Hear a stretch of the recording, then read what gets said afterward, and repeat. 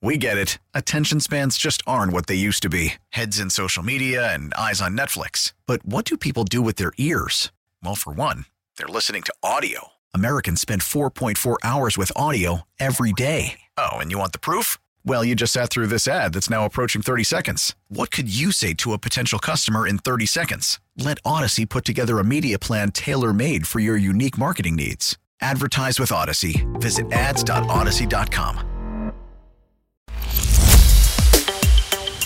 Conservative. What I don't like about Washington is they're very nice to your face, and then they take a shiv or a machete and they stab it in your back. I'm a Wall Street guy, and I'm more of a front-stabbing person, and I'd rather tell people directly how I feel about them. Liberal. Nobody talk about politics, like, don't say anything, you know. A marriage that's been through it all. She has filed for divorce over his naked political ambition. These are the views of a couple in love, a couple with children, a couple with differing opinions and perspectives, a couple that survived. He's kind of like an impetuous guy. In many ways, that's great. In some ways, it's tough when you're married. What leads them back to each other? Communication, conversation, and a realistic outlook on the world we live in. Your hosts, Anthony and Deirdre Scaramucci. This is Mooch and the Missus. So we officially have the longest introduction on the face of history. Yeah, we don't really have that sensible of a worldview either. We're sort of very unsensitized worldview, but we have a special guest, which we're going to introduce very quickly. We'll talk about the news of the day, but we're going to talk a lot about your book. This is a legendary author, Tim Samuels, who authored Future Man, How to Evolve and Thrive in the Age of Trump, Mansplaining, and hashtag I love me that word. and hashtag me too.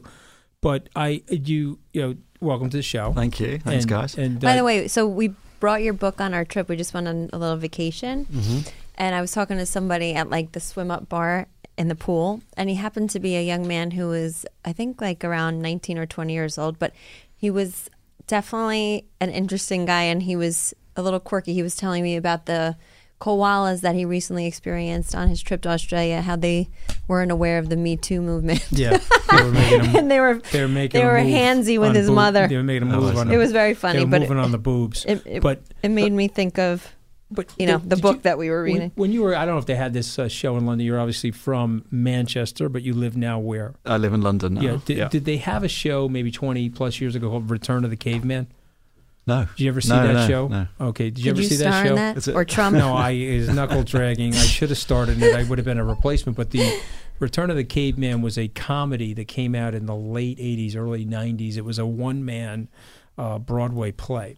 And yeah. You remember it? Uh-huh. Okay. And so when I was remember they revived it on Broadway. When I was reading your book, I was like, okay, this is like your book is a modern expression of the Return of the Caveman with the new edge to what's going on now in the clash between conservative values and Me Tooism and mansplaining and all this other stuff. And so anyway, it was a very funny description, and you do a beautiful job in your book of explaining where we are today and where you think we're going. So I just have to ask you a couple of questions. Okay, so the first one is... Please do, it's your podcast. So the first one is...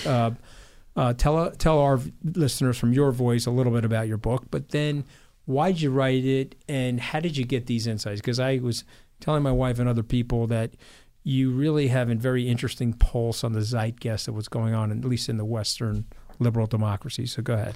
Yeah, well, I mean, thanks for having me. I'll try not to do any kind of koala-like behavior, but you can move on Neil. He get very red. Well, if you squeeze Neil's breasts, first of all, at 23, he should...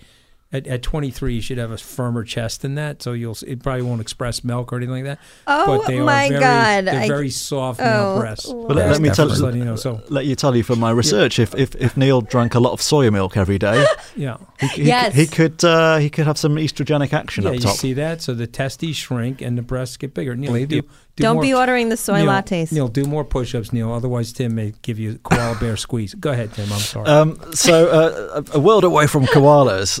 I mean, I grew up in a kind of very liberal media environment, working for the BBC, living in kind of big cities. And the thing which has always struck me in my journalism and documentaries, I've done stuff around immigration, what's kind of going on in Britain and around the world, is that people don't take men seriously. So a few years ago, we had this radio show in the UK called Woman's Hour, and it's been on for about 70 years now. And I said, can we have a men's hour? And it took years, but we got it commissioned. And then the more I spent time with guys, I realised that the way men are depicted in the media is barely two-dimensional. It's kind of like one-dimensional. Benny Hill? So wait, what are we, mean? media meaning like television, movies, all media, right? Yeah, magazines especially. You see a glossy magazine and you think a guy cares about a watch and an airbrush woman and that's it, and he's got nothing to say. Right. You see an advert and God forbid someone leaves a baby with a guy. There's a domestic Can meltdown. I just interrupt you for a second? So my dad, he's no longer with us, but he used to get so pissed about commercials. He used to complain all the time or sitcoms, saying that they always made the men look so inept and like they could never do anything, and that all they did was follow their wives' instructions, and they were like dodos. And it used to really bother him, and I was like, why does he even care? But then when I think about it flipped, because I know there are certain stereotypes with women, I see why it makes people angry. Yeah, I mean, it's equivalent to saying, what are you doing out of the kitchen? Right, exactly. I know. I get a lot of that. Yeah. But anyway, so... keep going. This kind of image of men was out there, and I just thought I wanted to speak to how men really are, because men, we're not this big homogenous lump. We are, we're kind of, some are doing well, some are struggling. You seem to, Anthony's walking over to give you a hug, I think. Yeah. No, I just squeezed her boob in a koala with a pen light. People that are listening to the podcast and how we really are. I just squeezed her with boob. a pen light shining. Anyway, you're interrupting him. He's... I can't wait to. I mean, if you okay. If you need to, we don't need to do anything. Take this. If you need to take action, I'm a witness to what just happened. Okay, thank you. Yeah. Good. So men aren't being represented. We are we are complicated. We have emotional depth and vulnerability, and some guys are doing great at the moment. The guys at the top in this economy, and a lot of guys are having a really hard time. They're struggling out there, and they're not going to do better than their dads, and they are more likely to end up in jail or have mental health problems. So I just wanted to tell the story of what's really going on with men, from the kind of lighter side of dating and the kind of crazy choice out there, to the more serious side around mental health, to the men have become a big political force. If you don't take men seriously, you make them ripe for radicalization, because they're crying out to be taken seriously, and that's something that the right does a lot better than the left. Mm-hmm.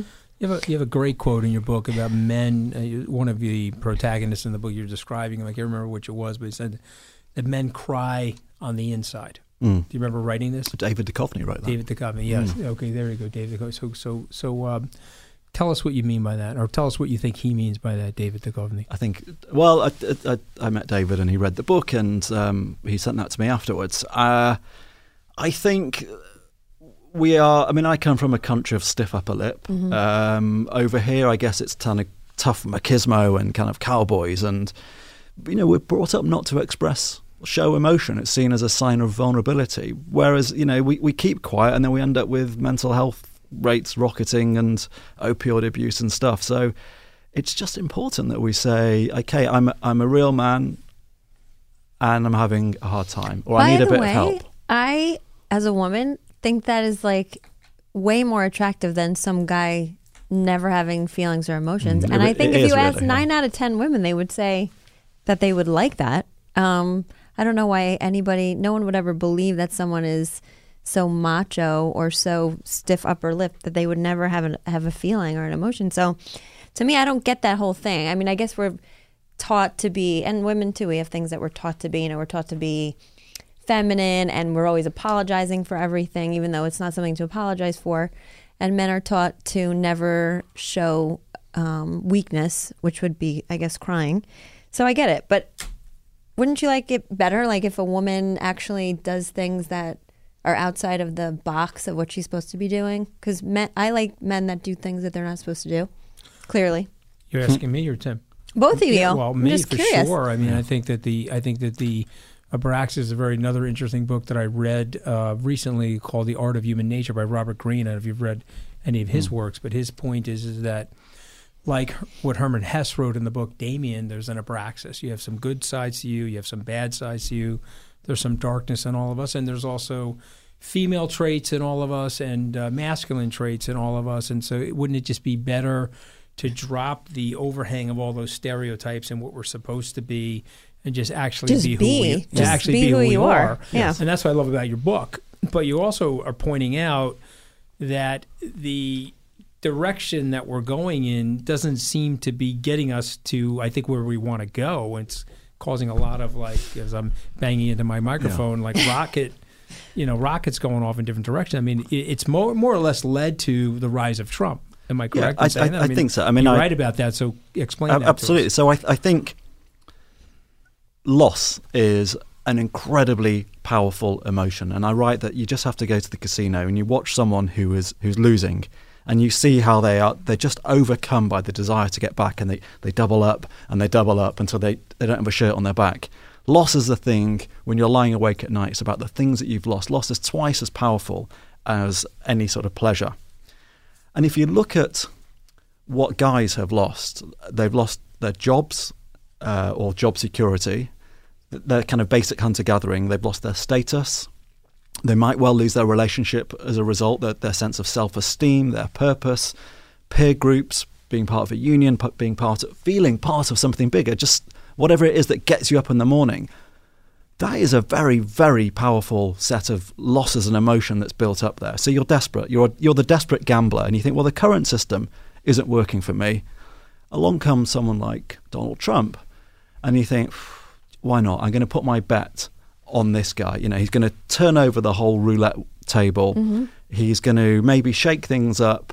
And he's speaking to me in a way which I understand. He has this kind of, I'm a guy, I've been there, I've done it. I'm going to bring back the coal. I'm going to bring back the jobs there. Almost like a kind of father figure when you're desperate, you can reach out to and trust. And it's not surprising that guys en masse flock behind Trump. Mm-hmm. He is this kind of alpha male. He has an independence that all men yearn. He can say what he wants and get away with it. How many men can do that these days? You're totally right. So I think he is this.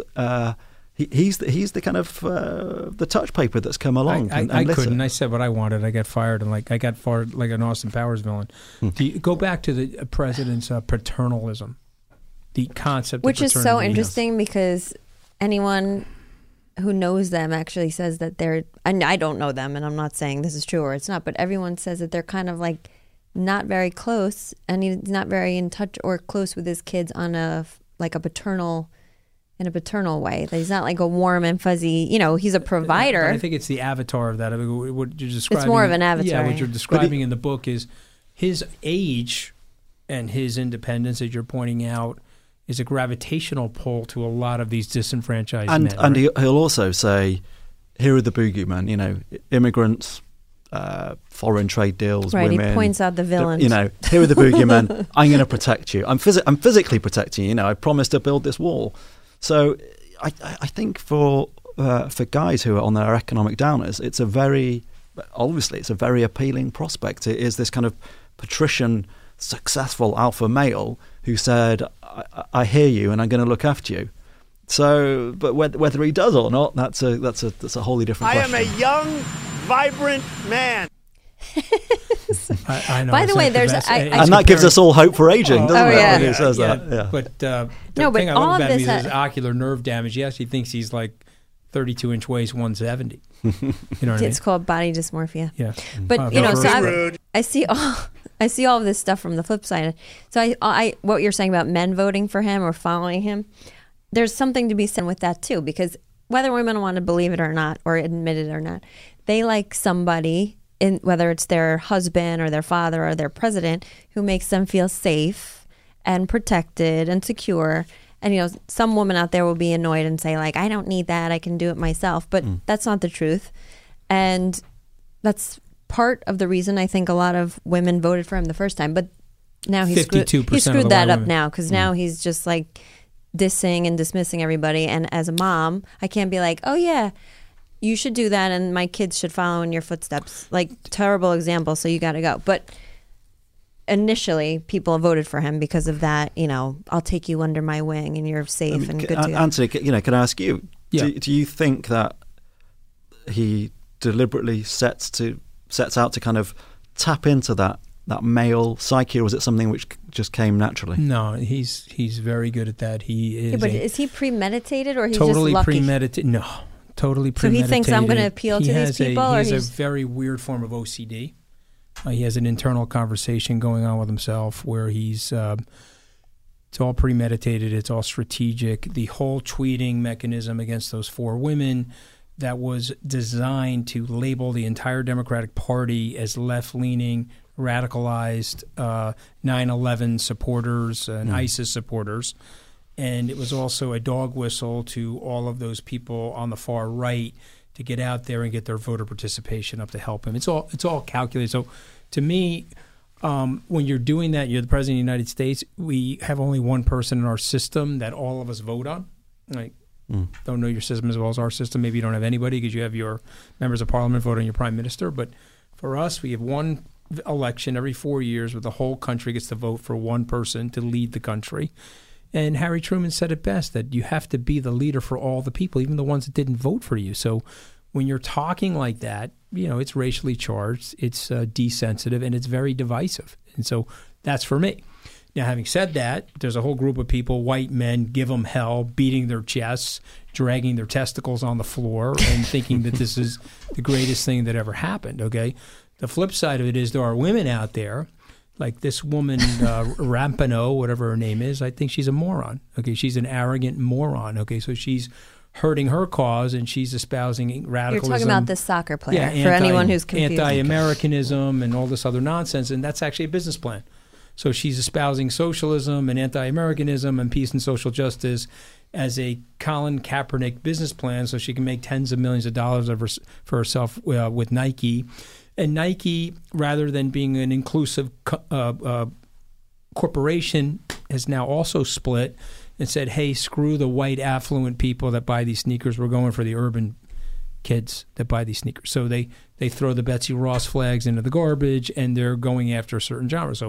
So Trump is, in my opinion, great policies, ridiculous delivery, ridiculous strategy. Like if you had his policies with Barack Obama's personality, the guy would be at 75% approval rating. But let me. That's my person. Well, let me ask you. That Trump appeals, as we know, very successfully to men. But in terms of if you wanted policies that would really have changed those lives, would you, had Bernie Sanders won, would arguably he not have, taken away some of their healthcare worries, or perhaps brought some of those industries back, or find smart ways to do that? Do you think Trump has let those men down? Well, in many ways, he's let those men down. In many ways, he's exceeded their expectations, because when he tweets those lunatic tweets, those kukulala tweets, they cheer. But trust me, I've been in parts of the country where one kukulala tweet after the next is like a symphony to these people. But what you're missing is the corrupt Democratic... Well, he's let down a whole other subset of people, Donald Trump. No, I'm men included, like my brother, I'm making that point. You know what I'm saying, would have voted for Bernie Sanders, and he's completely different than Donald Trump, and cries and plays a guitar. So you know what I'm saying? Let me make two observations, though. Number one, it was the same people at the Bernie Sanders rallies that were at the Trump rallies. Okay, Corey Lewandowski and I went to 4 Bernie Sanders rallies. I was at 26 Trump rallies. What do you mean it was the same people? The same complaint. The same complaint. Disenfranchisement. I don't mean the same exact people. I mean, thought they were serial. Here's my issue. A bit more vegan. A bit more, yeah. Maybe, but not necessarily. This is my issue. I'm disenfranchised with the system. I'm anxious about my job. I have some level of economic desperation. Trump was offering a different solution strategy and policy than Sanders, but it was the same group of people. Trump had an amazing crossover. They have the same complaint, but they wanted it done very differently. Correct. But Trump had an amazing crossover. I think it was 13% of the Sanders voters, primary voters, voted for Trump. Don't forget that. So what Clinton did was she manipulated the system, very crooked. I like her. I'm not just saying that they took the nomination away from him. I can just explain it to you with the super delegates and the way they manipulated the system, and they fed her debate answers, and they were doing everything they could to rig the system for her. And then when he realized all hope was lost, he waved the white flag at the convention and said, I'm for you. But when that got exposed by WikiLeaks and the powers that be through social media, his voters disaffected. Okay, Barack Obama got 74% of the Hillary Clinton primary voters to vote for him. She got less than 49% of the Bernie Sanders voters to vote for her, and that's the reason why she lost the election through the exposure of the rigging of that system. But I think when you look at Trump and you look at Bernie and you look at perhaps where the Democratic Party might be heading at the moment, it goes back to that idea of it's not work. The game isn't working for us. I've been sat at this roulette wheel and my number is just not coming in, and I'm desperate. So I'm willing to do something more extreme. I'm willing to tip this table over. I'm willing to embrace the extreme left or the extreme right, and that's the challenge that kind of liberalism has these days. That kind of centrist sensibility isn't appealing. But there's a big reason for that, and you sort of explained it in your book. But I would explain it slightly differently. The reason for that is the establishment failed these people. The UK and the economy. Yeah, no question. Yeah. The UK, United States. Let's plug into globalism. They sat around with the elites and the donor class, and they said, okay, we're going to set the system up for you guys. Oh, the banks are going to fail, no problem. Let's shoot $1 trillion into the banks. And, oh, you lost your money in your little mortgage, your tiny roulette wheel. We're going to ignore you. But Bernie Sanders is right about all that stuff. So what ended up happening is my blue-collar family, it was economically aspirational. 25, 30 years later, those same people are economically desperational. And we're not going to do better than our fathers. We're the first generation in countless generations to not do better than our fathers. Bad policies. And this is the thing, I think. No planning, no infrastructure, no education, no training. And when you guys joined the WTO, is it something like 3 million jobs directly shifted to China, plus all the other jobs? When China was allowed to join. So what happened was the General Agreement of Trade and Tariffs, the GATT, which was put in place in the late 40s by the Western powers. They converted that to the World Trade Organization once we stopped using words like second and third world. As those economies became emerging economies, we changed the name to WTO, and in 2001 we let the Chinese in. Now what we did was we let the Chinese in as a developing nation. They've rigged the currency against us. They flooded the market in a mercantilist way. They had astounding growth, and no politician in the West checked them. There was political malpractice by the EU, the Prime Minister of Great Britain, and the American president. Presidents, Republicans and Democrats. So now they have a rise. They're still sitting in the WTO, second largest economy in the world, as a developing nation. That should never have happened. No. Okay, so why are you laughing? No, it's just funny. They're very developed. Very developed. Yeah. So Trump is right about a lot of things, but he says it like a complete asshole. I mean, at the end of the day, there's a group of men knuckle dragging, love that, Return of the Caveman. There's a group of vegans that hate it, and they'll try to stab Trump's eye out with a ballpoint pen. But at the end of the day, he's going to win again, in my opinion. I'll tell you why. Because they have no alternative. They're not. Unless you disagree with me, you're more of a sociologist than me. Who are they putting up against him? He is a human wrecking ball. He is an orange bowling ball. I'm an extremely stable genius. Yeah, he's an 11. Yes. He'll knock those people into next week. You ever see him fight on a debate stage? He'll say stuff that a normal politician that has been spending 4 decades comporting their language and saying shit that no one really gives a fuck about. Trump is crazy. He'll say crazy ass shit, and people enjoy that. So who's going to beat him? Go ahead. I mean, I guess Democrats need to win, men, and peel some of those guys away who voted for Trump. And it goes back to what we were saying at the beginning. If you are suffering, if there's inequality, if you're not making that, if you can't save, if you can't make your paycheck, then who are you going to look to on the Democrat side? And I think some of the stuff which seems to appeal is the system is rigged. The stuff that Elizabeth Warren is saying and Pete Buttigieg is interesting. I don't know whether either of those two could be elected, but the stuff they're saying has enough of a radicalism to it, I think, to make you think actually it is rigged and structurally the economy works against us. Or maybe if you're looking for that kind of father figure reassurance, then it would be Joe Biden. It's he has those blue collar roots. Whether can't handle contact with the enemy. I guess we'll see in the next debate. Okay, but so do you guys he's think? The Rick Perry can I of the ask Democratic you something? Party. He forgets things on the debate stage. Okay, so is that because he's 76, or if he would have done that at 56? In 1988, he was doing that. He almost lost the debate to Sarah Palin, baby. Okay, come on. but can I just say something? To play onto your book.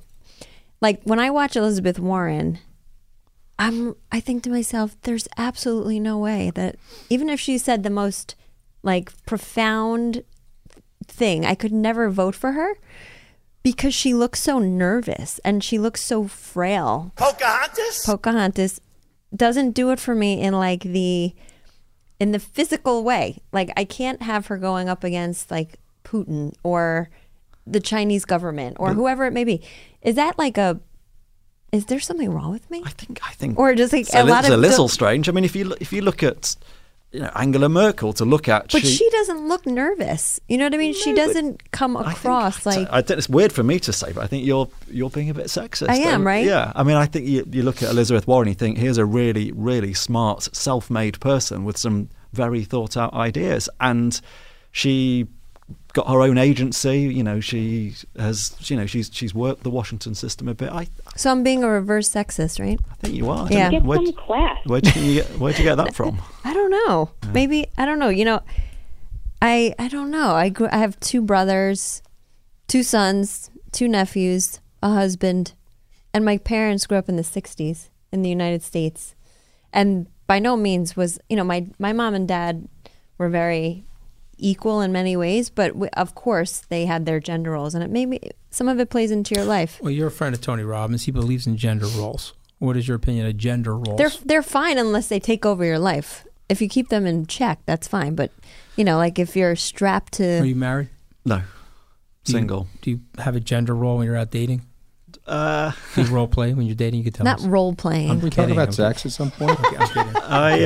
It's the whole thing of when the bill comes, your instinct is allow me, first date, let me get this, but at the same time it's I don't want to be some 70s sexist where man pays. So I would just normally make a joke and say, listen, I don't want to undermine a century of feminism, but do you mind? I'm happy to get tonight. But that's like the best way to go about it, what you just did. But it takes a while to kind of get there. But in terms of gender roles, I think one thing which gets a bit lost in modern society is that we are basically cavemen in suits. We haven't physiologically Return of the Caveman evolved. See? We haven't evolved in the 12,000 years that we no stopped. update to the software. Go exactly. Go on YouTube and watch the soliloquy. Hold on, I want him to finish his point. The Return of the Caveman. Are you getting like some sort of revenue off of the return? No, I'm not. I just think it's very. Okay. Your book so we haven't evolved. We are essentially in the same bodies with the same wiring that we were out on the prairie looking for wildebeest and trying to hide from lions,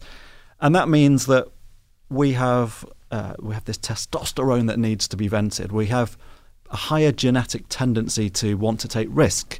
We need to take controlled risks, but we live in worlds which are ridiculous. We are sedentary. Guys barely spend more than half an hour a day on their feet.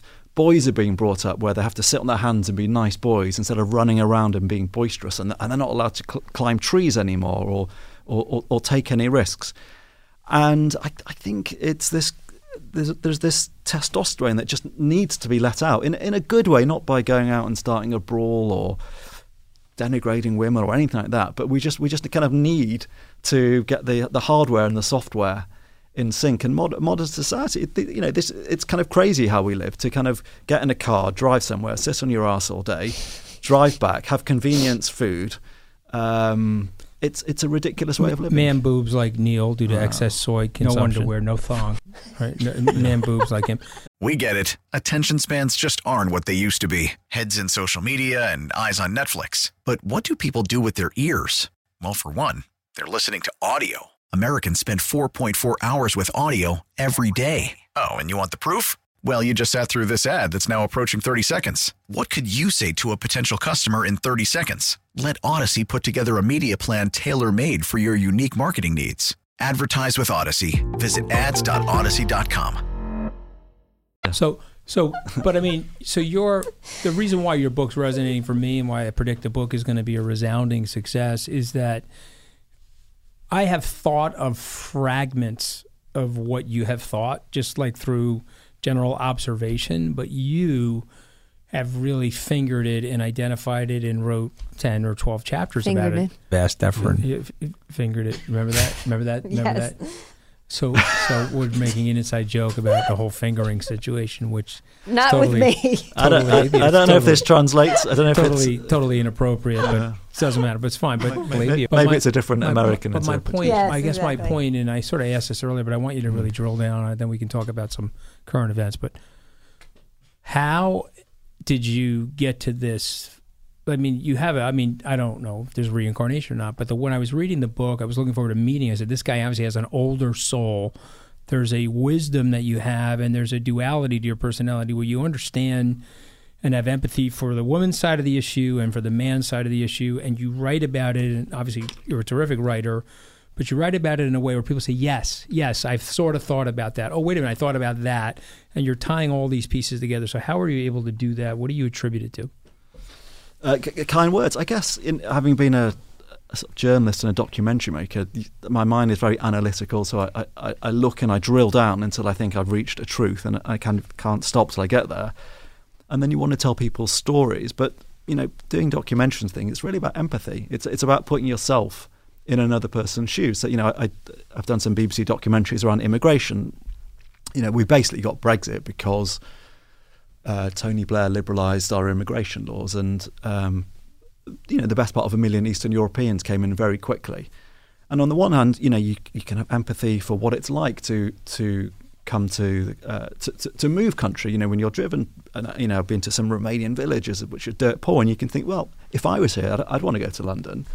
But at the same time, you think, if I lived in one of these neighbourhoods and it's suddenly changed overnight, would I want my parents to live here? So for me, it's about putting yourself in the shoes of whoever you're meeting or talking to. The problem with me, I can put myself in both shoes, and then I'm like really confused about what I think about it. You know what I mean? Yeah. I can think about how both sides think, and then I'm like, well, then what the hell am I don't even know what I'm supposed to do about it. I don't know what I said. I don't remember. Most people see it one way and one way only. I think it's better the way my brain works, but at the same time, it's more confusing. Do you know what I mean?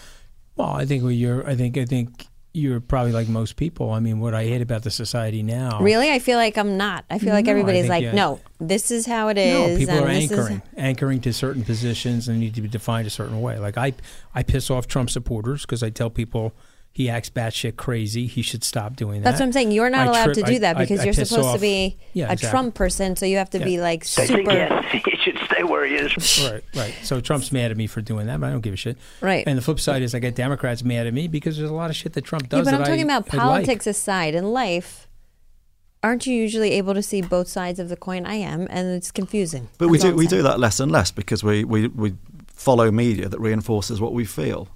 Right. Already, so yeah, I think it's hard to when you overthink, life is generally harder. Yeah. You don't sleep as well, and you have these decisions, but you sometimes come to wise decisions at the end of that. So, and also going back to your point, I think it's not being afraid to tackle some of the taboos. So one of the things I was looking at was monogamy, and from when you look at marriage and divorce rates, when 50% of marriages are going belly up, you kind of think something's not working. And so you look at, okay, we are apes in some form. And if you look at the size of our testicles and compare them to other apes, based on that size, you're talking about my balls. Mine are like grapefruits. But well, if they are, then you're more at the chimp end of the spectrum. The chimp now, has... where else can you tune in and hear the word testicles 5 times in a half an hour? Only here. My favorite author just called me a chimp, but I feel pretty good about it. I almost want to go over there and hug and kiss him. Okay, the reason chimps have big testicles is because they are so promiscuous that they try and produce... Okay, my testicles are a lot smaller than chimps. I just wanted to state that for the record. I don't know what's this going to do to your marriage, but the chimps are so promiscuous that they need to produce enough semen to flush out the guy before. Oh my God! Whereas a gibbon has small testicles and is largely monogamous, so it doesn't need to generate as much sperm as a chimp. I have pea-sized gibbon testicles. I just want to slather it on. I can literally see them shrinking before my eyes. So, yeah. They're little green giant peas in the frozen food section. This is crazy. Okay. So I make sure everyone knows that I want to retract my chimpanzee-sized grapefruits. I think they're now petit pois. Yeah, they're getting right. smaller Yeah. and smaller. Exactly. But we need electron microscopes. But humans are sort of somewhere between the two. So biologically, we're meant to be polygynous, which is one high status male and several females. Not great for societal cohesion.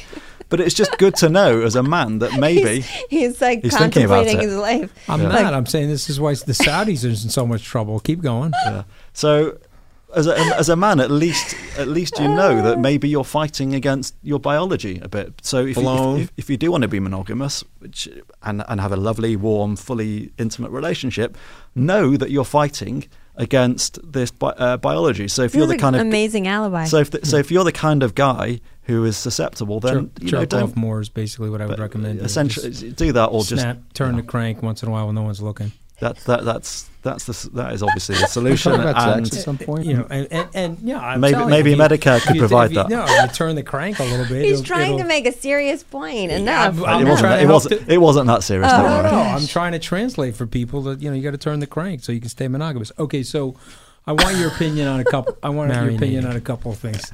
Okay, you ready? Go on. Yeah. Oh God. Trump a racist? Yes or no? I mean, it would be extraordinary to say he's not racist. He's not racist. Most Brits say Trump is a racist, by the way. I mean, even our Prime Minister does. Yeah. I mean, but the only person that won't is Boris Johnson, because he's going to be our next Prime Minister and wants to strike a trade deal because we're in a sort of grovelingly desperate state. Mm-hmm. Right. I mean, it's... And he's his doppelganger. They look the same from Well, afar. I mean, I've defended him because he's done the prison reform. He's helped the African-American community. There's a lot of friends of mine that are in the African-American community that like him. He did help get the Martin Luther King thing passed.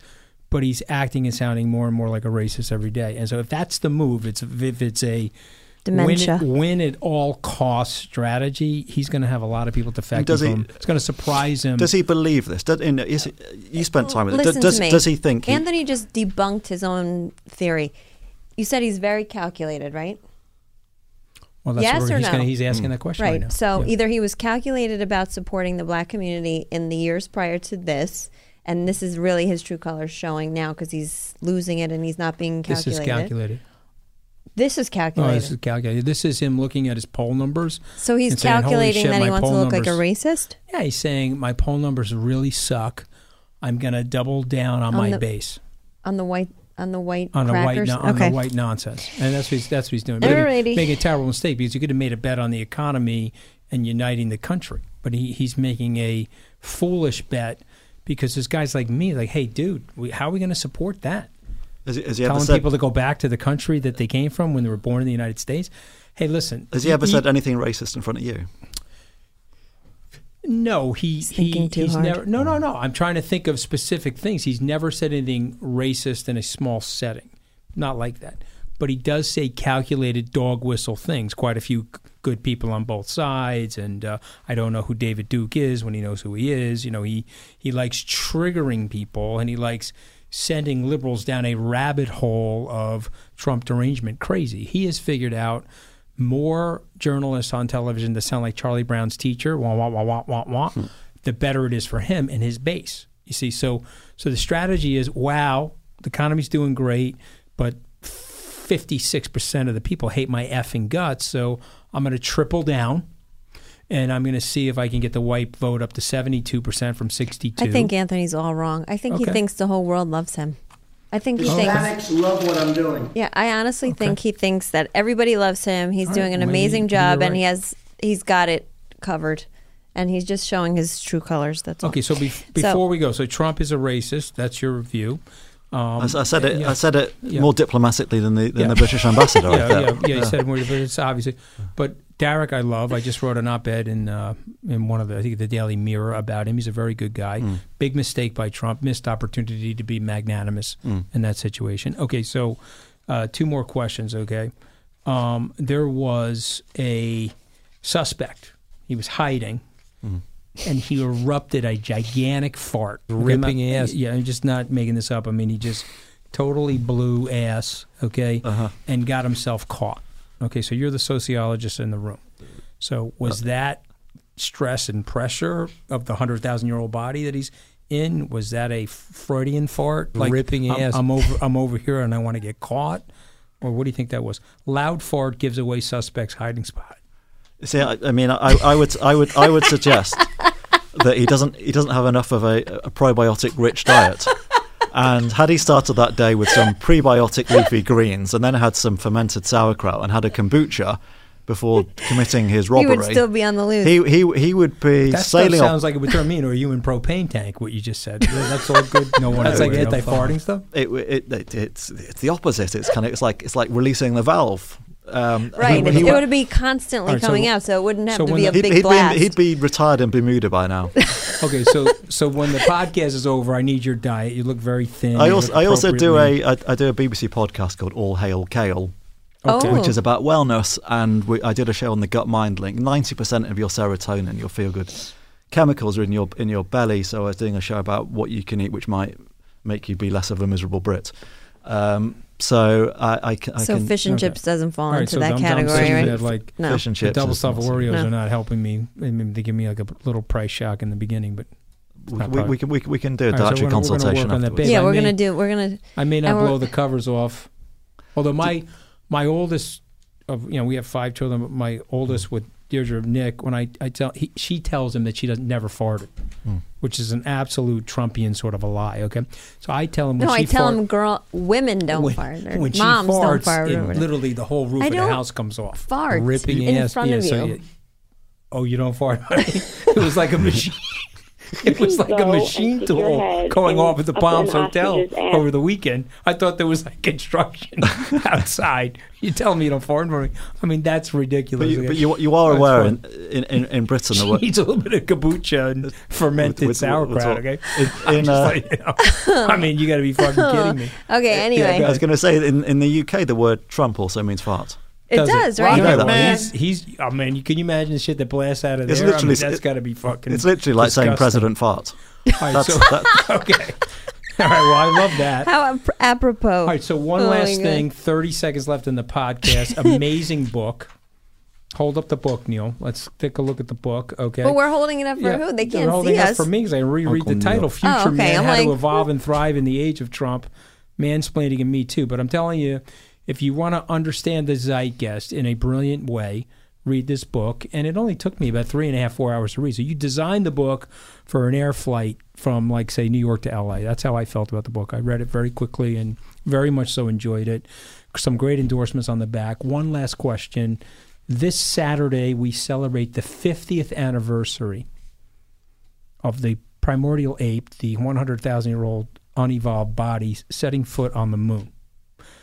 In your opinion, are we going back in that direction, or are we going back in the dinosaur direction? Like, which way is the human race going? Are we going to continue to evolve and advance scientifically and head for a transcendental moment of the sublime, or are we going back into our knuckle-dragging, chimpanzee-sized testicle past?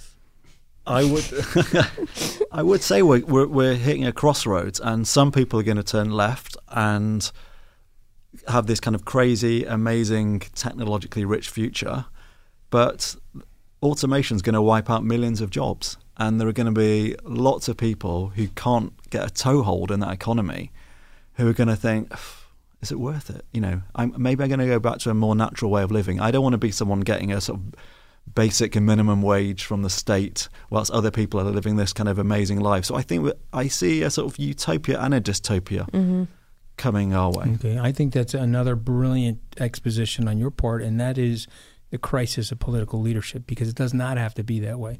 There have been several seismic changes in technology where we've been able to figure it out. It's like the cane. Tim Samuels, you're a superstar. Taking you off the stage. Thank you. Thanks for being here. I need your anti-farting. I need your anti-Trumpy diet. Okay, I gotta get you on that. Okay. See you next Tuesday. We get it. Attention spans just aren't what they used to be. Heads in social media and eyes on Netflix. But what do people do with their ears? Well, for one, they're listening to audio. Americans spend 4.4 hours with audio every day. Oh, and you want the proof? Well, you just sat through this ad that's now approaching 30 seconds. What could you say to a potential customer in 30 seconds? Let Odyssey put together a media plan tailor-made for your unique marketing needs. Advertise with Odyssey. Visit ads.odyssey.com.